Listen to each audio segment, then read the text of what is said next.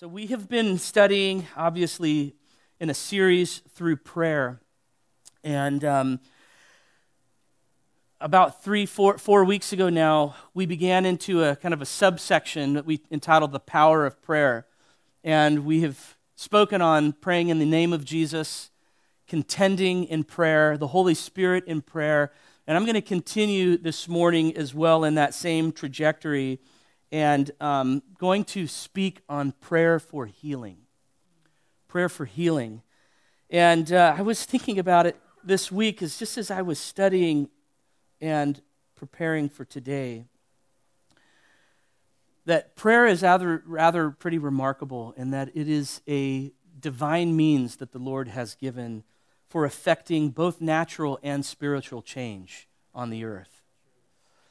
And I think sometimes, and I'll speak more on this, that we limit, I think, we don't limit what God does, but we limit our faith by having a narrow view of things of the faith at times.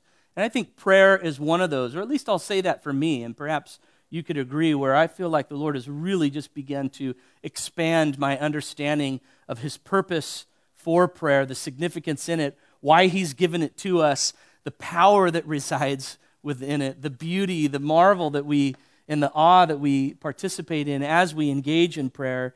And so I just want to say, let's continue together to pursue, and not separate from what I said a moment ago just about our prayer meetings, but let's stay persistent.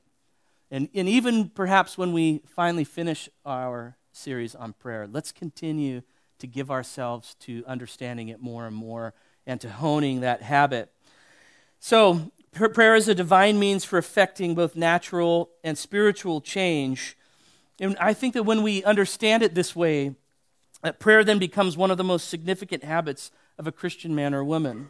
And I think it also becomes one of the most powerful habits of a Christian man or woman when we understand the means for which God has given it to His people. Think of this, the absolute holy, the transcendent, the all-powerful, the omniscient, the immutable Creator. Think about that for a moment, all those things that I just said. The transcendent, the completely otherly God. Holy, all-powerful, omnipresent, never changing. Here is this being, this Lord, who has chosen to commune, who has given a means by which He can relate and commune and communicate with His people, and a means by which His people can effect change on earth through the power of His Spirit. That's a remarkable truth. One that I don't think, even when I say that, I don't think our hearts fully grasp the significance of what I have just said. He's designed prayer, and He maintains it as a means by which we mortal, we finite individuals, completely other than Him, and often I would say probably a bit fickle creatures as well. He's provided a means by which we can commune with Him, that we can have intimacy with Him, that He might speak to us. He speaks to us through prayer, brothers and sisters. God has always desired to be among His creation. Think of it that way. As Genesis says in the beginning, that He walked in the garden. It says that Adam and Eve heard the Lord walking in the garden. And then, of course, we know that He bookends that with Revelation 21. And as a picture that John has of the new heaven and the new earth, and John sees the New Jerusalem, descending from heaven in a loud voice that says, "Behold, the dwelling place of God is with man." And so we have these bookends of a picture of God's intention of being present with His people, with His creation. And so I believe then if we have this picture of the two, then that has to affect our understanding of the present. So what then has He given to us in light of the fall? And I'll speak more of the effects of the fall upon our lives. But in light of this reality of this truth, that it's God's intention to dwell with His people, what means has He given to us now in this state? In this current fallen state, but yet the kingdom of God also being present. And I'll speak more on that as well. So this is what we've been studying. This is what we have been pursuing in our efforts through prayer these last couple of months to understand God's design, his purpose, our approach, our right, the kinds of prayer that he's given to us to engage in. We've looked at the work of the Holy Spirit, the great effector of change in prayer. And so today, as I said, I want to speak on the power of prayer, that is prayer for healing. And I think it's important to begin with defining what I mean by healing when I say that. Most often I think that when we think of healing, we think of bodily or physical healing, praying for cancer, praying for disease, praying for ailments perhaps. And of course we see that within the New Testament. That's present and that's right. But as I said, I think having a limited or a singular understanding or a singular faith expectation by which God wills to heal, I think we limit or we reduce, if you will, our expectation when it's more singular in focus. So when we speak of healing, we must understand that God's design is to restore not just the physical body alone. God does not intend to just heal the physical, but restoration in God's kingdom extends to the mind and the spirit of the individual as well. To this, throughout the New Testament, often when it speaks of healing, the Greek word that is used speaks of both to cure, which is the physical, as well as to make whole in spirit, which is the spiritual. That's the Greek word that is often used throughout the different moments when we see healing take place. And I was thinking of this, after all, is this not how God has created us to be? He's created us both equally material and immaterial. In Genesis 2, verse 7, it says, "The Lord formed man from the dust of the ground, and he breathed into his nostrils this breath of life, and the man became a living creature." Therefore, we can deduce from this that mankind is both equally of the dust of the ground and of the breath of life.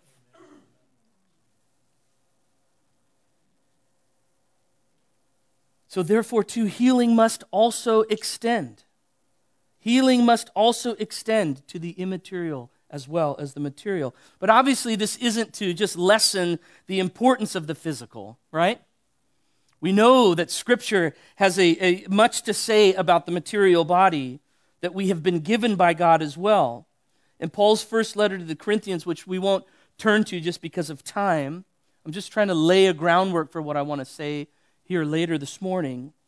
But in 1 Corinthians chapter 6, verses 12 through 20, Paul has much to say about the physical body. And let me just tell you a few of the things. He says that our bodies were redeemed by Christ Jesus, and not just our souls.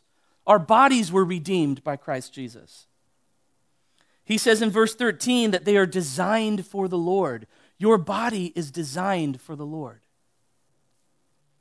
Our bodies are members of Christ Jesus. Our bodies are temples of the Holy Spirit, he says in verse 19. Our bodies are capable of being sinned against. Our bodies should be used to glorify God in verse 20. And then later in chapter 15, he says, of course, our bodies will be raised from death to life. So it isn't one over the other, and it isn't one to be elevated and one to be diminished, but both are important. So therefore, to build up a theology, I would say, that does not include the care and the well-being of the physical body as well, is to disregard the very work of the Creator and the high value that He Himself has imbued within His creation. And I think this is so important, because to understand God's intention in healing, we must begin with the understanding of God's view of creation. What does God think about that which He has created? Because how God thinks is vitally important to us. Wouldn't you agree? So we must have a theology of creation. So whether it's concerning abortion, or whether it's concerning rights to life, or euthanasia, or other important matters of right to life, or acts of mercy, or matters concerning healing, like I'm speaking of this morning, our beginning point, the basis by which we think and that we act from, must be the same as God's. What inherent value has God placed within this being, within this individual, within this circumstance? And how do my pursuits and how do my actions then uphold the standard of worth that he has given? Does this make sense? We see two important truths when we return to the origins of creation. The first is that which God has created, as male and female, were created in the image of the Creator. Now, so this is me speaking of the inherent value within creation, God's view of that which he created. It tells us that he's created male and female in the image of the Creator. This is why we speak of being image bearers. This is what it means to be an image bearer. We have been created like Christ, created in his image. And then secondly, we see that after the completion of the creation act, there was a proclamation in Genesis chapter 1, verse 31, to close out, if you will, the opening saga of creation. God makes a pronouncement after surveying all that he created. He says that it was very good.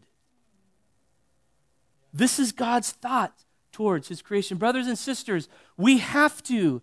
This builds towards what I'll speak of in a moment, of having a mind towards compassion.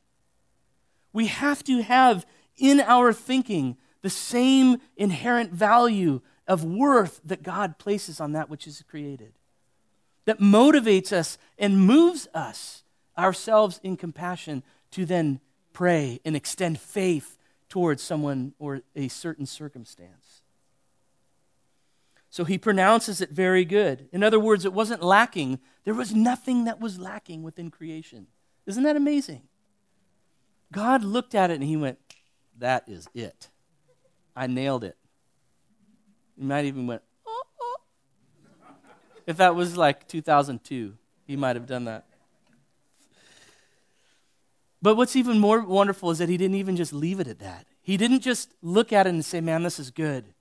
No, then what he did is, having pronounced it very good, God demonstrates its intrinsic value that he placed into it by engaging in extensive and ongoing sovereign control over all aspects of it, preserving and controlling it according to his perfect will. Providence.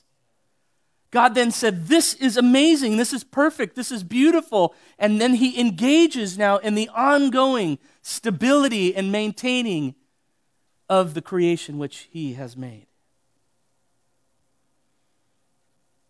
He told us how good it was, in other words, and then he showed us by caring for it. So the restoration of creation must begin with a recognition of creation's value and God's ongoing concern for it. Second to this is the important understanding of sin's effects upon God's creation. So we understand the value that God has placed into it. Then we also now must understand the effects that sin has had upon it. The fall brought with it sickness and death. God did not place sickness and death in the garden. The fall of man, man's disobedience, brought sickness and death into the world. Therefore, it was not within God's design nor his desire for creation, nor did it change God's intention to care for that which he created. In fact, I would say it only magnified God's intention. And we don't have time to look at it, but the pronouncement of Advent we find within Genesis right after the fall, where God begins to speak of and prophesy of the Savior, of the Messiah that will one day come. As quickly as sin enters, God says, but here is the hope for the fall that has just taken place. So God's intent is then magnified to care for it through his sovereign providence. And it's today in his infinite wisdom, providentially, that God uses sickness, as we know. He uses trial. He uses adversity. He uses suffering that comes as a result of sickness to bring about his purposes within his creation. That's providence. We must also have a theology of suffering and sickness. But not only does he use it, but he confirms the truth that death and sickness are in opposition to his design by making provision for healing through the cross of Jesus Christ and overcoming death through his resurrection. He tells us how sickness and death are in opposition to that which he originally intended. He makes a way through the cross and through the resurrection of Jesus Christ. Through Jesus Christ, we're redeemed from the curse of sin when he died on the cross. And remember what I said moments ago, as Paul said, that he doesn't just redeem the physical, but he also redeems the spiritual as well. Look with me, if you would please, in Isaiah chapter 53. Am I moving too fast? Yeah, all right, I'll slow down. I think I got a little excited from singing that first song. Isaiah 53.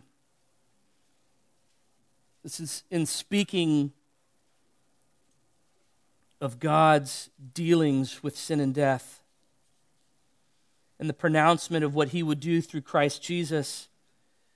Let's begin actually in verse 3. He was despised and rejected by men, a man of sorrows and acquaintance with grief. And as one from whom men hide their faces, he was despised, and we esteemed him not. And it says in verse 4, surely he has borne our griefs and carried our sorrows. Yet we esteemed him stricken, smitten by God, and afflicted. But he was pierced for our transgressions. He was crushed for our iniquities. Upon him was the chastisement that brought us peace. And with his wounds, what does it say? We are healed. With his wounds, we are healed. Brothers and sisters, it's through the kingdom of God that we now see and taste what will one day fully be realized. The inauguration of the kingdom of God, along with all of the amazing and profound reality that it has brought for the people of God, has brought with it this understanding and this truth of the provision for the healing that God will one day show to all of those when he returns and when the new heaven and the new earth is created. And there is no more sickness and there is no more death, but the kingdom of God glimpses God's heart of what will one day be in eternity. That is his intention through the kingdom. This is what he speaks of here. In prophesying of the Messiah in Isaiah 53, he prophesies not of just his coming, but what he will accomplish. And so it is through the cross of Jesus Christ that we as believers can find hope, that we find stability and belief in the fact that he has made provision for the restoration of not just the soul, not just the spiritual, but also for the physical body as well. Does that make sense? Think about this. If God had only made provision for some of the fall's effects, would that truly be redemption? If he only redeemed our soul, but yet left us to just waste away quickly and without hope. I think, too, this reveals something about his nature. When we look throughout Scripture, we can see that it builds for us a biblical theology of this restoration, of a complete and utter redemption in its totality. I was thinking of the story of Ruth and Boaz. And we won't have time to get into it, but just to say this picture of the kinsman redeemer as part of the Levitical law that God brings in. The story essentially is that Boaz becomes, through a series of events, Ruth's kinsman redeemer, and therefore he's required by law to then care for her, to take up for her, if you will, her concerns and her well-being. But what we find, though, is that Boaz's redemption of Ruth is not just right to the letter of the law, but Boaz actually redeems her above and beyond that which is required of him. Is that not a picture for God's intention? Ruth within the Old Testament is such, it so speaks of the Messiah, even though it literally doesn't speak of the Messiah. It's in the canon because of the picture that it gives us. And so that being one of many examples, when we look throughout the Old Testament and we look throughout the Scriptures, we're given and built this biblical theology of redemption, that God does not just redeem in part, but he redeems in total. And that must then include, the logical explanation is that it also, again, includes the physical body as well. I know I'm taking a lot of time, but I just felt like we needed to build a foundation for which we would then pursue our faith efforts in healing. So as redeemed men and women, living presently in a fallen world, we must have an understanding and therefore an action for the fallenness that exists around us today. Not just for our own, not faith that we would just pray for our children or pray for family or pray for ourselves, but that we would see the fallenness around us and pray for the restoration of it. So this takes us then to what we believe about the kingdom of God. We've spoken much about the kingdom of God over the last 18 months. We've taught on it. We've explained it. What is the kingdom of God? In fact, Rick spoke a few weeks ago. The kingdom of God is the king's rule in the king's place over the king's people. It has a literal and in a almost physical territory, if you will, here on earth today, inaugurated by Jesus Christ. And what we believe about the kingdom of God, what we believe about its reach, the extent of which it can grasp, the authority of which it has been established in, directly affects what we believe about healing as well. Turn with me to the book of Luke, the Gospel of Luke, chapter 4.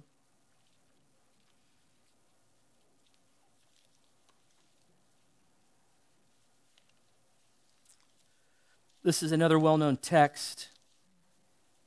We'll just listen to it in light of the significance of the kingdom pronouncement.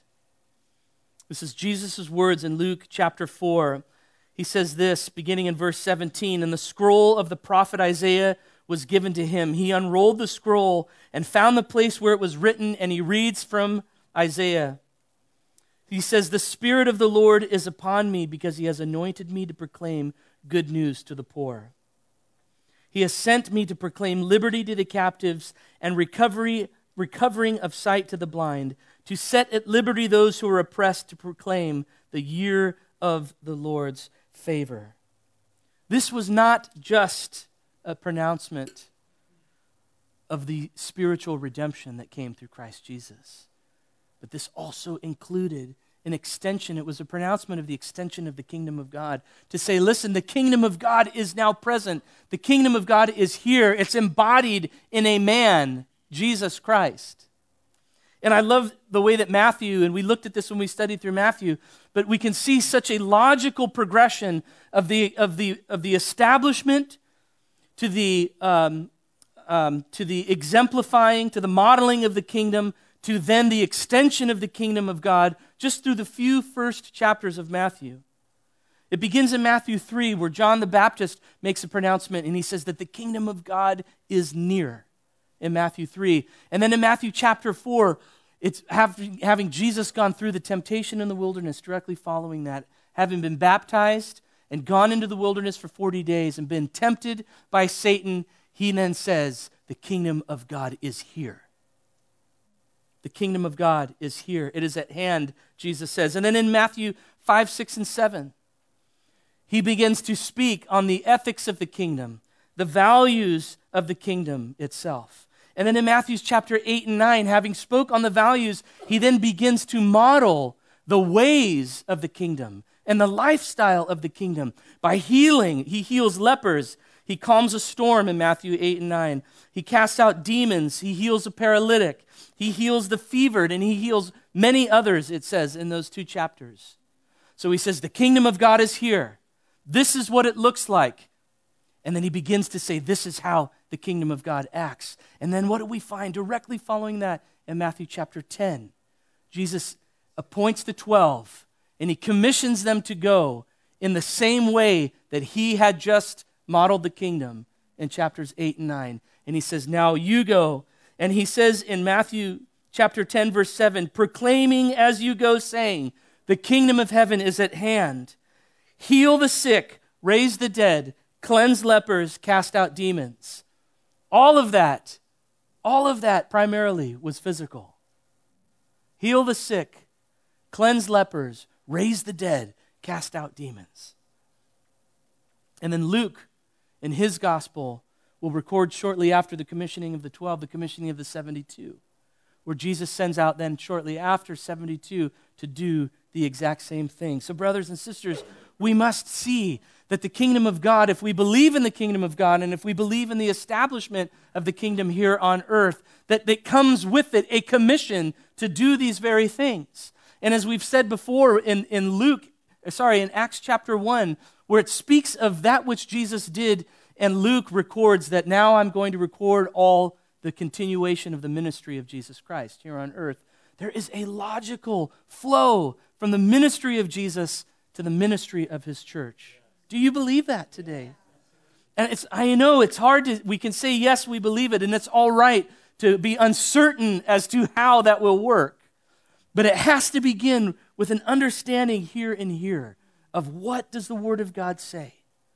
What does the Word of God say? What can I expect, and what is the basis of my faith?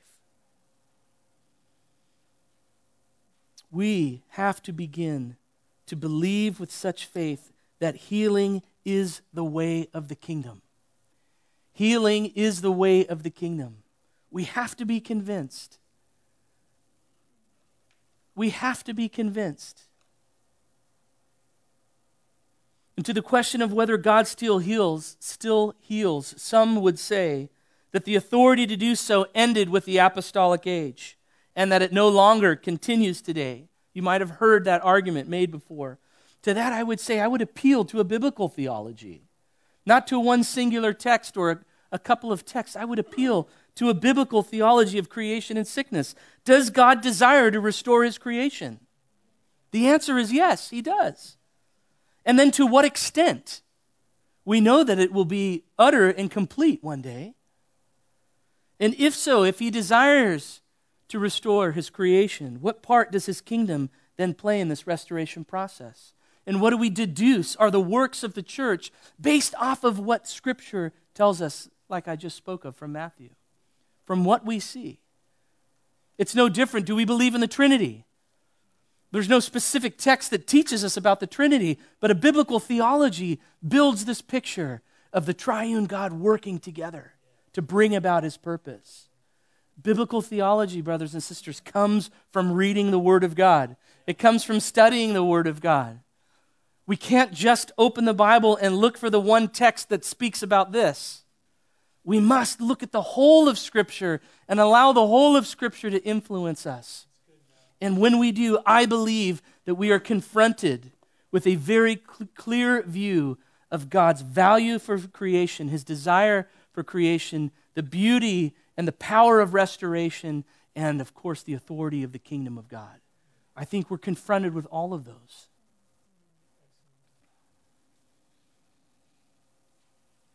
So does God still heal? I would say unequivocally, yes, he does. I've seen it in my lifetime. I'm praying for it. I'm asking that the Lord would revive that in his church. And I'm going to speak more on that here in just a moment. Because the question then is, if he heals, then why does he heal? Why does God heal? Healing, whether it's physical, emotional, or spiritual, is a supernatural activity through which God causes awe and wonder within the recipient and the witnesses of that who are around. And it bears witness to himself. It's a miracle. Healings are miracles. Salvation is a miracle. And it's intended to cause awe and wonder on the recipient or on those who were to witness that which he has done. So it bears witness to himself. And Paul confirms this in 1 Corinthians chapter 14, verse 22. In speaking of the gifts of prophecy which God has given to his church, Paul says that if in the gathering, on this Sunday, if prophecy takes place and an unbeliever is present, Paul says this, that he is convicted, he is called to account, and the secrets of his heart are disclosed, and so falling on his face, he will worship God and declare that God is really among you. I want that more than anything. And I'm not just saying it has to be on a Sunday. I'm not saying that this has to be the place where only God moves. But I was talking to a believer yesterday, and I was saying, if we don't see it in the church, how can we expect it outside of the church? In that, because the church is comprised of individuals. If we don't see the gifts of the Spirit, if we don't see the power of God moving in ways in our own lives individually, and therefore when we come together corporately, why would we expect to see it outside? I believe it speaks of something. Whether it's faith or whether it's understanding, I don't know. But I tell you, brothers and sisters, I believe that as Paul says here in 1 Corinthians, that this day and age in which we live necessitates a mighty move of the power of God. It's the power, it's the Spirit of God that attests to the truthfulness of the gospel. It's not my words. It's not how well I'm able to argue and articulate different points that in some type of discourse. What's going to convert and to move men and women's hearts is the Spirit of God. And I want to see the Spirit of God move in a mighty way. I'm praying for it. I've said this to you recently. I am asking the Lord for it. I am seeking in my own self to understand better a more robust theology of the Holy Spirit and the gifts that He gives to His church. I believe it, and I think the church and the world needs to see it.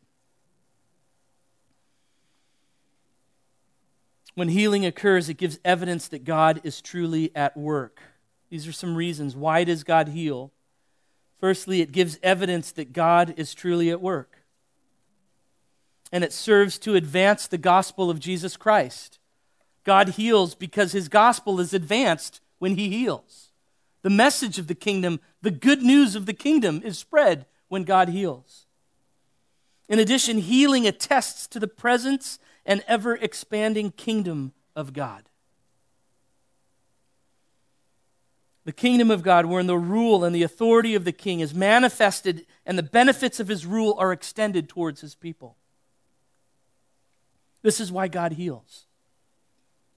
God heals, healing because healing attests to the compassion and the mercy of God towards His creation.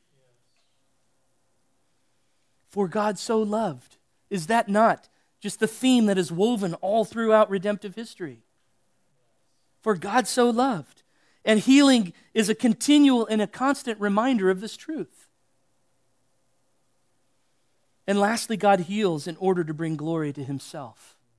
And I thought of this, the story that we hear, it's recorded in the Gospel of John in chapter 9, where Jesus says that the man who has been blind from birth was blind so that, and Jesus says, the works of God might be displayed in him. His disciples, seeing this man blind, he says, what sin caused this man to be blind? Was it his parents or was it his own sin? And Jesus says, it's neither. He was blind from birth, and we have no clue how old this individual was. But he was blind from birth, it says, so that the works of God might be displayed in him. That is amazing. That just brings into view a context for suffering in the providence of God. God allowed this man to be blind his entire life up to that point so that in that moment, the power of God would be revealed through his life and attested to. And the kingdom of God would be advanced, and the mercy of God would be made known, and the benefits of the kingdom would be extended to another individual, and so on and so on. And he receives glory. Amen? What a remarkable picture that is. So, again, for those who would ask whether healing continues as an act of His people today, I would also appeal to the words of Jesus in Mark's account of the Great Commission. In Mark chapter 16 and verses 15 through 18, Jesus says this, in the Great Commission, go into all the world and proclaim the gospel to the whole of creation. Whoever believes and is baptized will be saved, but whoever does not believe will be condemned. And he says this, and these signs will accompany those who believe. And he lists a few things, and we'll leave out the grabbing of snakes because we don't have time to probably figure that one out right now. But in my name they will cast out demons, he says. And he says that they will lay their hands on the sick and they will recover. These signs will accompany Who? The 12? The real holy and righteous? Those who have been trained in the 5 spiritual gifts and have received their card identifying which one they hold? No, he says these signs will accompany those who believe. Those who believe. Raise your hand if you are one who believes. You are one who believe. You are one then whose these signs should follow. And again, I understand it's a long way from here to here. It's a long journey sometimes that truth takes. But nonetheless, we have to believe that it is true. It is true, brothers and sisters. This is what God has intended for his church. And again, and I find myself most every morning right now reading over and over again 1 Corinthians chapter 12, and I am constantly struck by verse 7 where he says, to each is given the manifestation of the Spirit for the common good. To each is given. For all who believe, these signs will accompany them. The disciples believe this. We know it because Acts is filled with these acts. That's why it's called Acts. Primarily because it's acts like these. We don't have to go far, but how do we read Acts and yet we so quickly disassociate the acts of the early church with the church today? That's not condemnation. That's just me being honest with you. I do the same thing sometimes. I don't reason it away, but even in my subconscious, I just go, that's Acts. We who believe. The Lord, would you revive it in us today? Please, Lord Jesus. Yeah, maybe we will choke a snake or two. I don't know. I feel like some of you might be more inclined to that than others. Jamie Purdy, I'm looking at you. The disciples believed it. The early church believed it. The apostles believed it, of course, and acted accordingly in faith. And many signs and wonders were done. I was reading, too, this week that some who would say that the gifts of the Spirit ceased with the apostles also give a logic that when we look at the book of Acts, we see that it kind of just slowly trickles away, that Paul, less and less, and because he talks about like Epaphroditus, Paul was not able in his prayer to heal Epaphroditus. And of course, Paul suffered from his own ailments as well. And so there's this kind of this theology of healing that's been built around, well, like it just slowly dwindled. But I was reading in the book of Acts, at the very end of Paul's ministry, when he ends up on the island of Malta, it says that he healed everyone that came to him that was sick.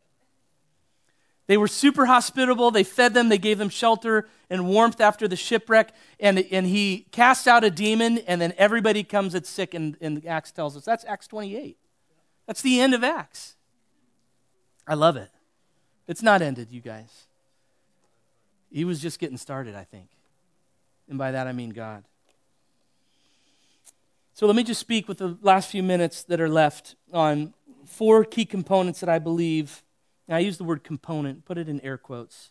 There is not a formula to healing. That's not what I'm saying. These are just truths. 4 truths to healing accounts that are regularly seen throughout the New Testament. Sometimes it's a combination of 1 or 2. Sometimes all of them are present. Again, there's not a method, but it's 4 things that I believe that we can pursue understanding in and we can pursue growth in. The first is faith, quite simply. As the one engaged in prayer, faith is our confidence in God's character. Faith is our confidence specifically in his heart for healing. God is overflowing with compassion and healing, and that's a window into his heart towards his creation. Faith is also an act of self-denial and an admittance of our inability to do anything apart from God's sovereign providence. Faith is required because faith acknowledges that we in ourselves cannot heal someone. Raise your hand if you can heal someone on your own. I've got Benny Hinn's number in my back pocket.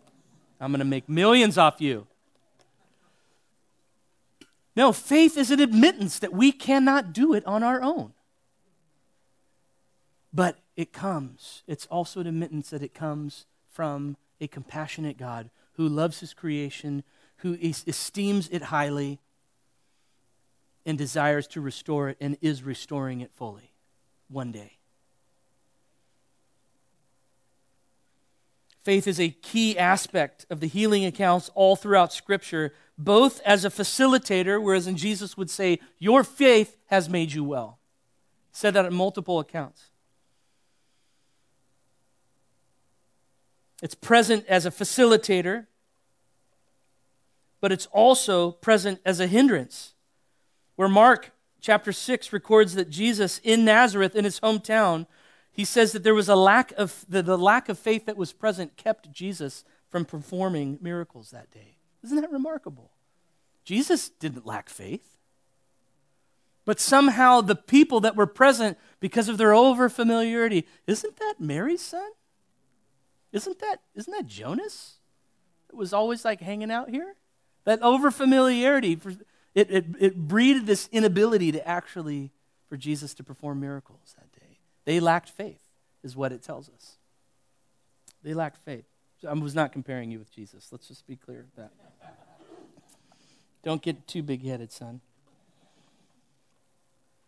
So he says, your faith has made you well, to the woman who touched him in the crowd. And on the other, he says, the lack of faith did not allow him. It's funny, it was like, it says that in Mark 6, he healed like a few people. You're like, a couple miracles here, but really I didn't get to do my big ones because you guys didn't have any faith. So building a strong biblical theology for healing strengthens our faith. It strengthens our faith. It strengthens our expectation. It strengthens our boldness, doesn't it? I'm telling you, I believe it's only going to take a couple. It's only going to take a couple to spark the move that I believe God is going to do in this day and age. I believe it. I believe it fully. That we are going to begin to see again some of these signs and wonders. Not because we figured it out, but because God wills to draw the hearts of men and women to him. And it's going to happen through his church. And his church is comprised of individuals, you and you and you and you and you and you and me. It starts here. It starts in our own personal renewal, in our lives being patterned into holiness, into our own spiritual desperation where we're crying out to the living God who is alive today, Lord, pour out your Spirit upon your church.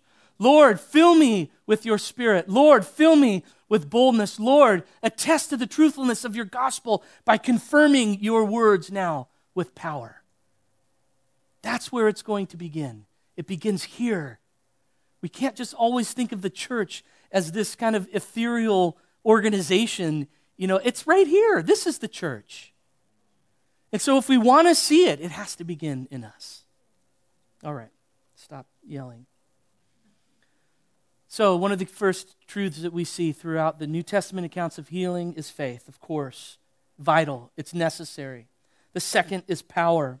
Luke 5:17 says that the power of the Lord was with Jesus to heal, is what Luke 5 says. The power of the Lord was with Jesus to heal. This is the same word that Jesus himself uses in Acts chapter 1, verse 8. It's the same Greek word. When Jesus tells the disciples to wait for the coming Holy Spirit, telling them that they will receive power when the Holy Spirit has come upon you, and you will be my witnesses. And that's an important last 5 words.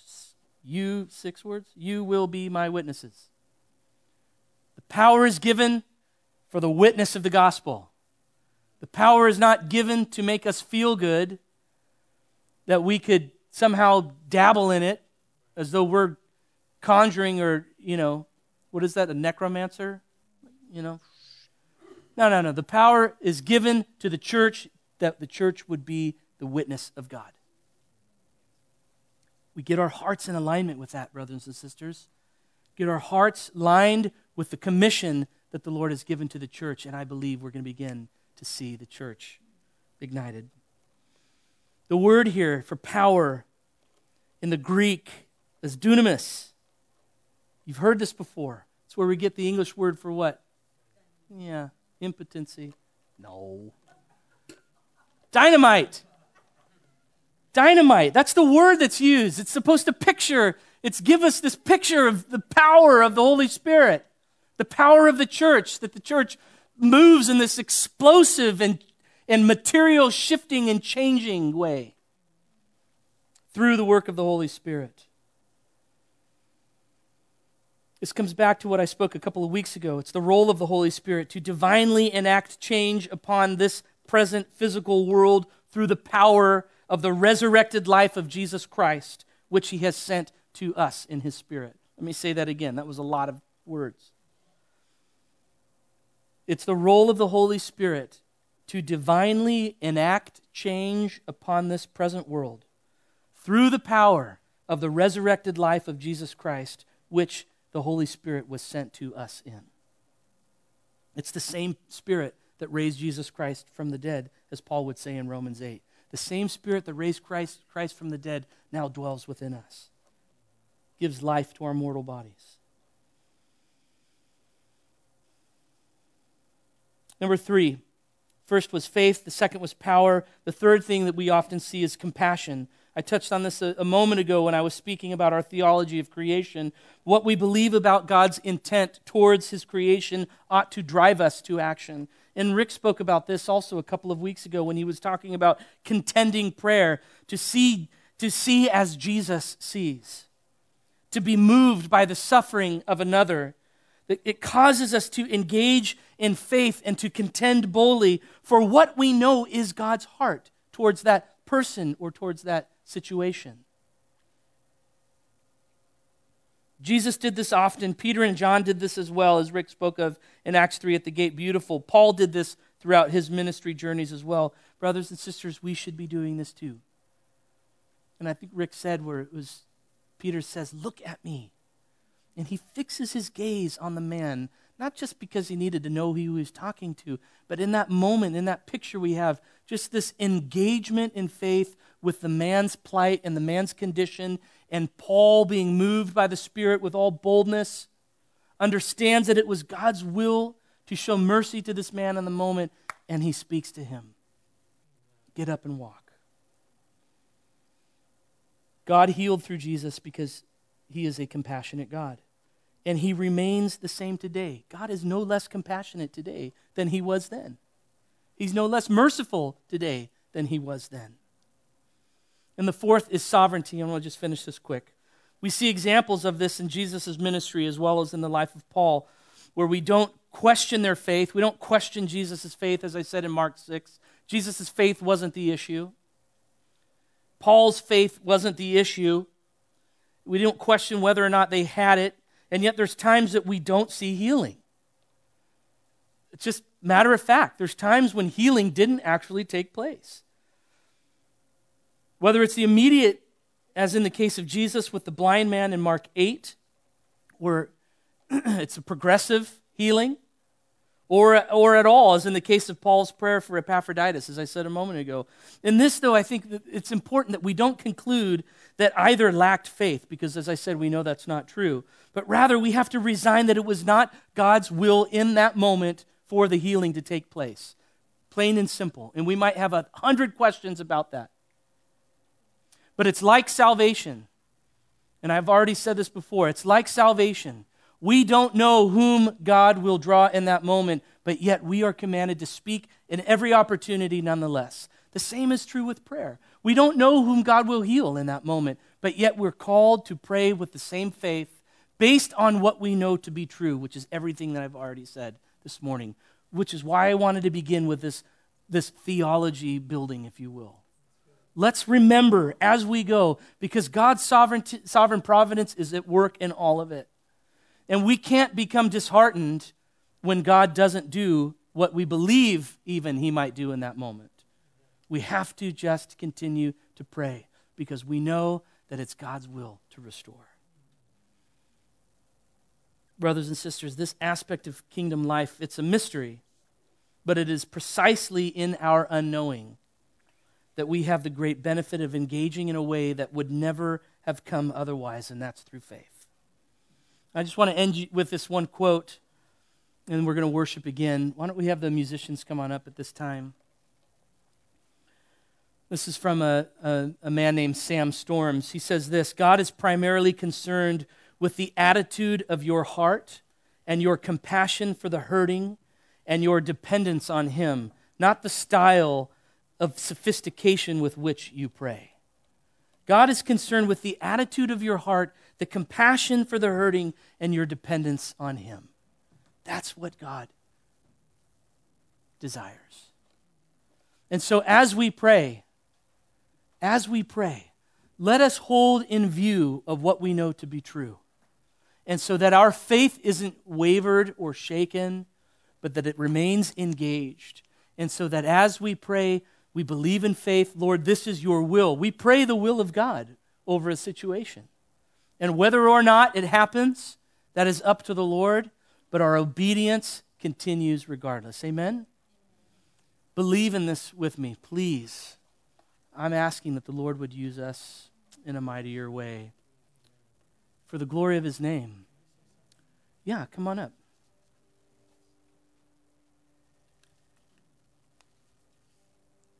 As Matt was teaching in the Acts 28 text, the Lord just showed me this. I want to remind you of this.